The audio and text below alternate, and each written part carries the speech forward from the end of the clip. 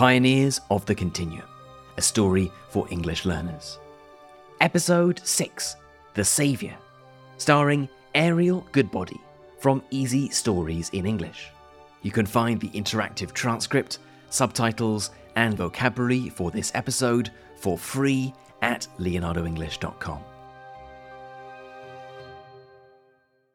5 members of our team had already travelled back in time and had their own adventures.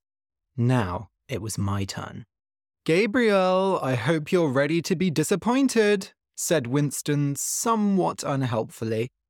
Out of all 7 members of our team, I was the only one who is in any way religious.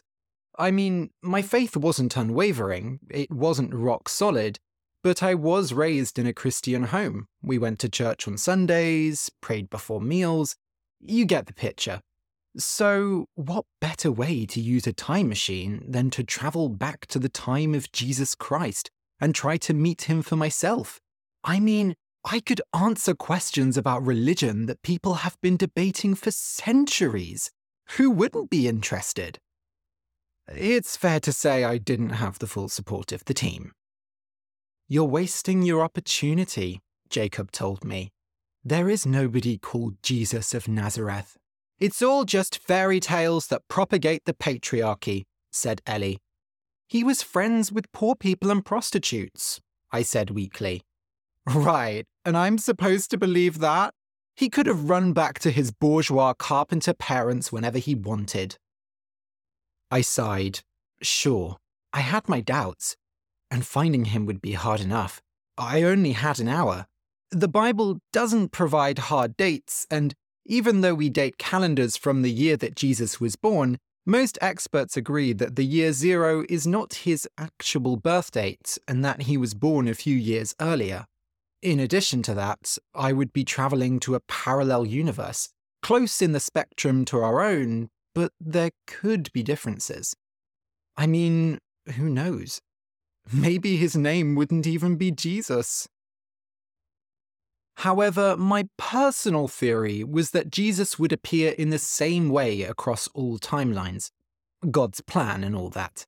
My plan, on the other hand, was to arrive in Nazareth when Jesus was around 30 years old, just before he began teaching. He should still be living there at that point. But still, there were so many things that could go wrong. I was worried my trip would be for nothing. Still, I wasn't about to let the others see me doubting. I had something to prove. "Ready," I told the others, crouching inside the box that would transport me back through time. I nodded to Winston, who was operating the controls. "Enjoy your trip, champ," said Winston as he pressed the button.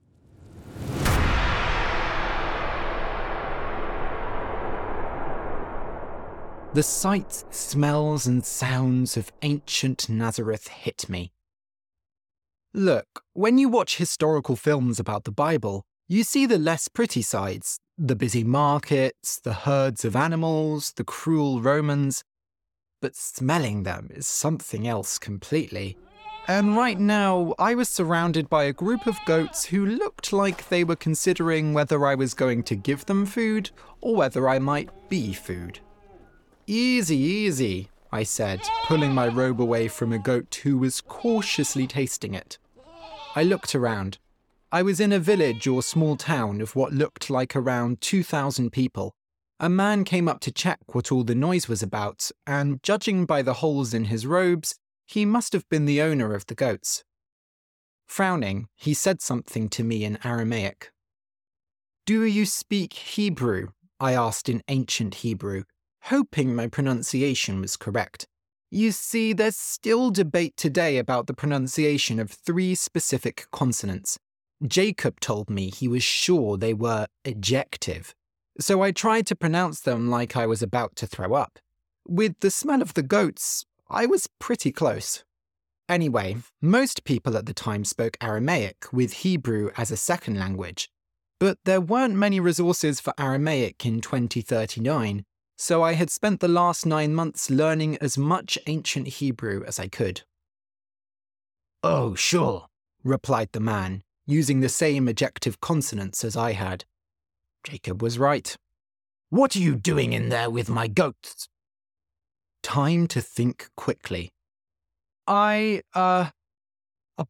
think I had a little bit too much wine and must have fallen asleep."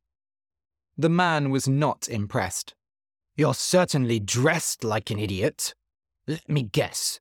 Someone put their finger in your wine cup and said they turned it into water. Well, what are you waiting for? Get out." I climbed over the wooden fence and looked at the man. He was dressed in simple robes like the ones I was wearing. With my next question, he would probably think I was insane. "Could you tell me, sir, who the current governor of Judea is?" The man frowned. "You mean Prochorus?" Prochorus?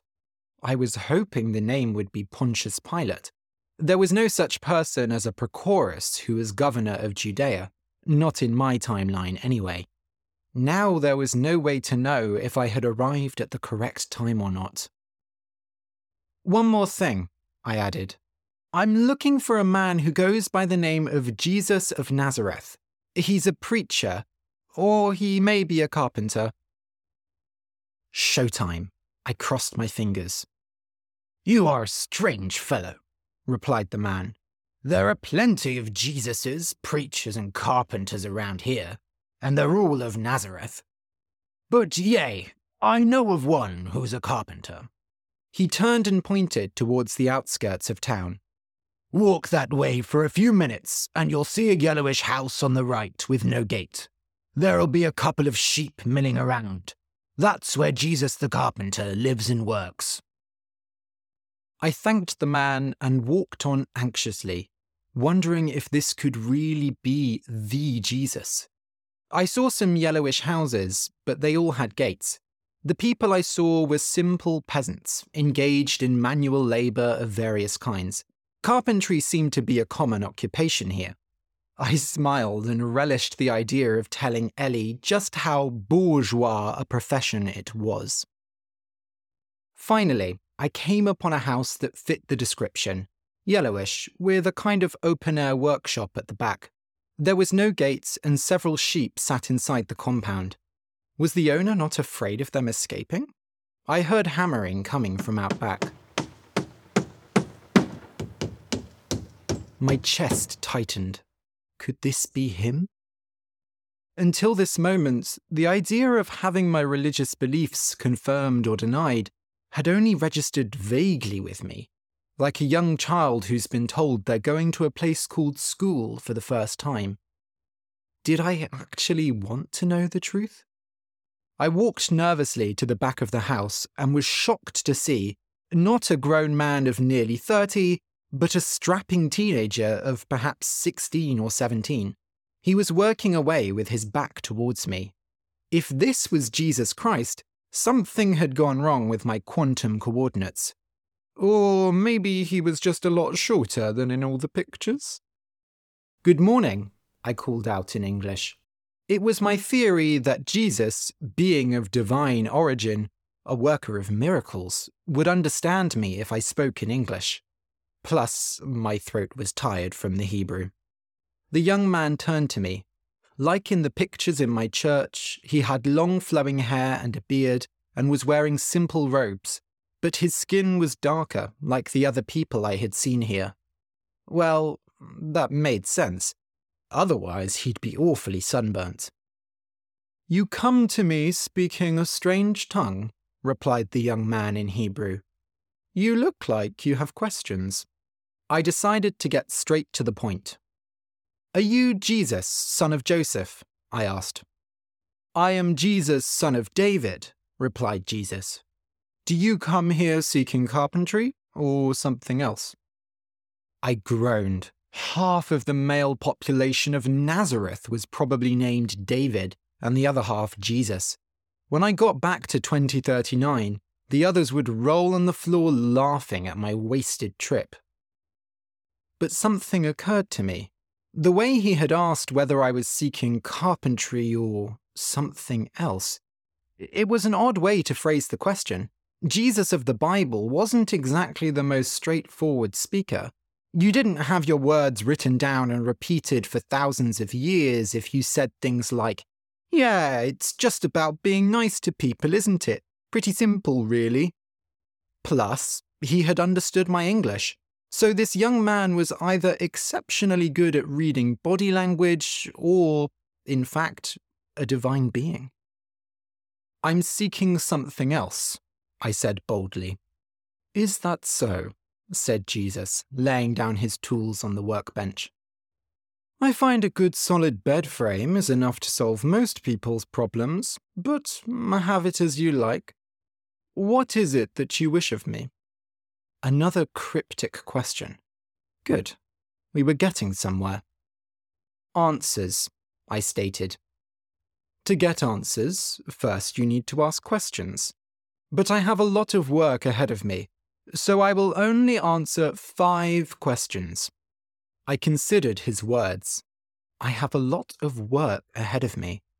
He could be talking about his upcoming ministry. Or he might just have a lot of work. His bench was piled high with materials, and my Hebrew wasn't perfect either. My mouth went dry, but I did not want to waste a question asking for water. The questions I had been considering for years sat on the edge of my tongue, waiting for the baptism of speech. But I couldn't just go out and ask directly about his divinity. This was before his great works. My first question is this. You say that you are a simple carpenter, but I think you are more than that. Is that true? Jesus picked up a piece of wood and held it out to me.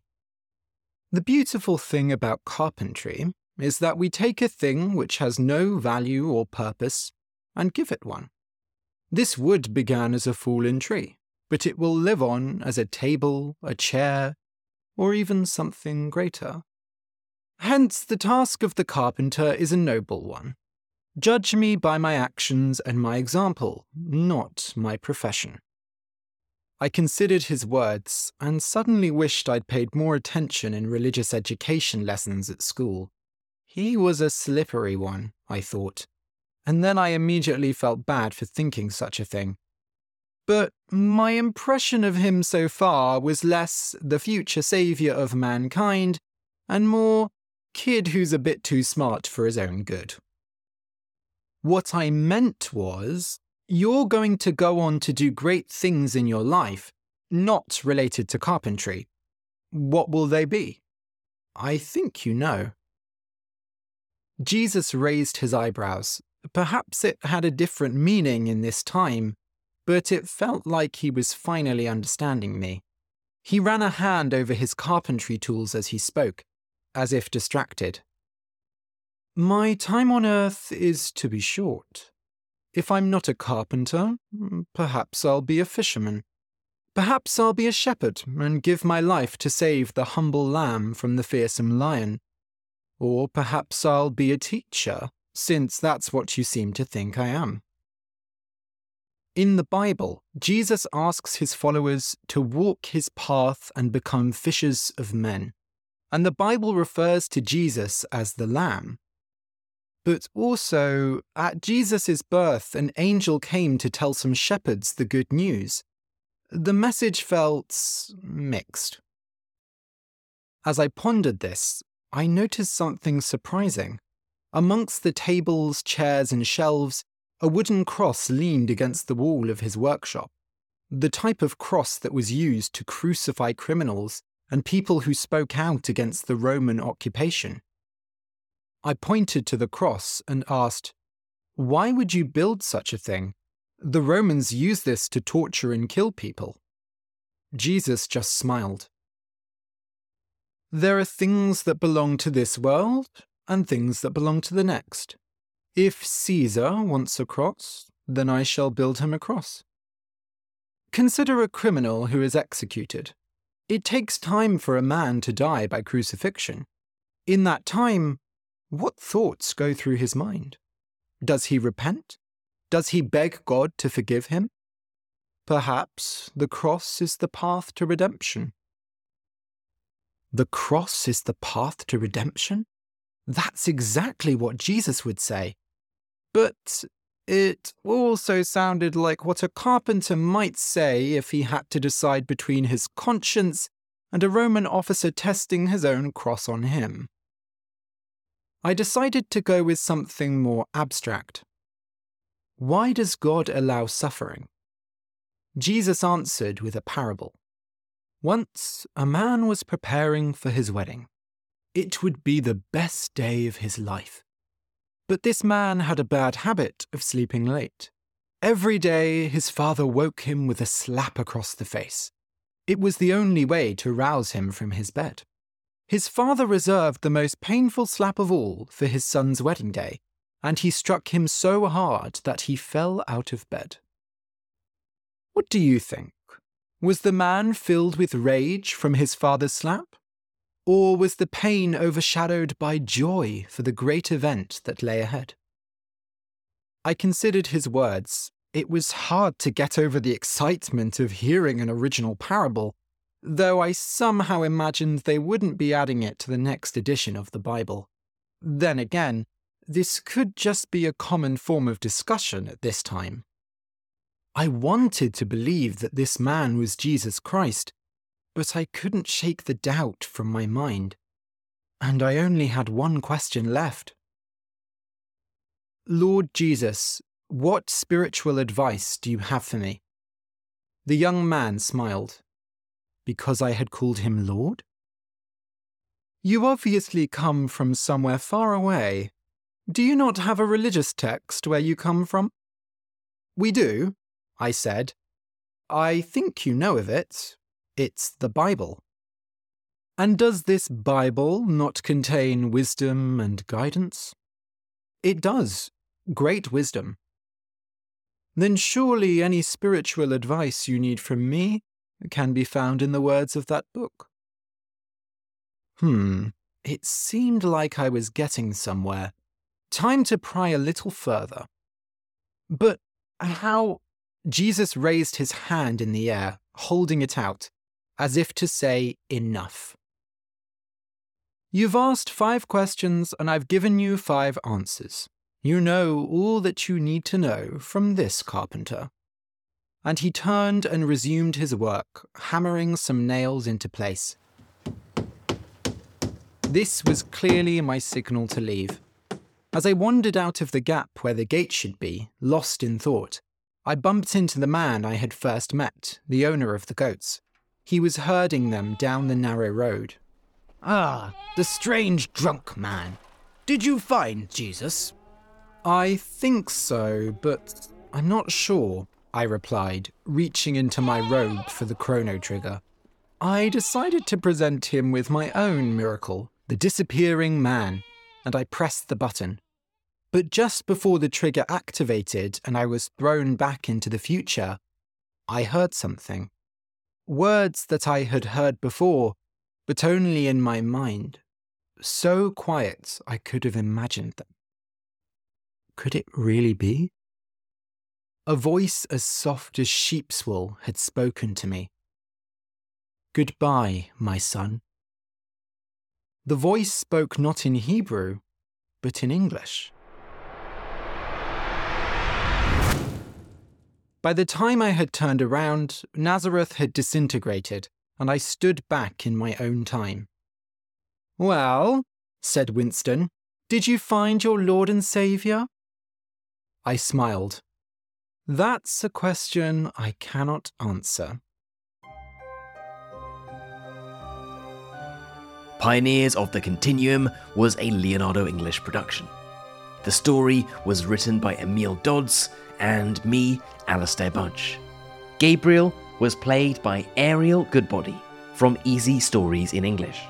Make sure to subscribe and follow the podcast to get the next episode straight into your favourite podcast app.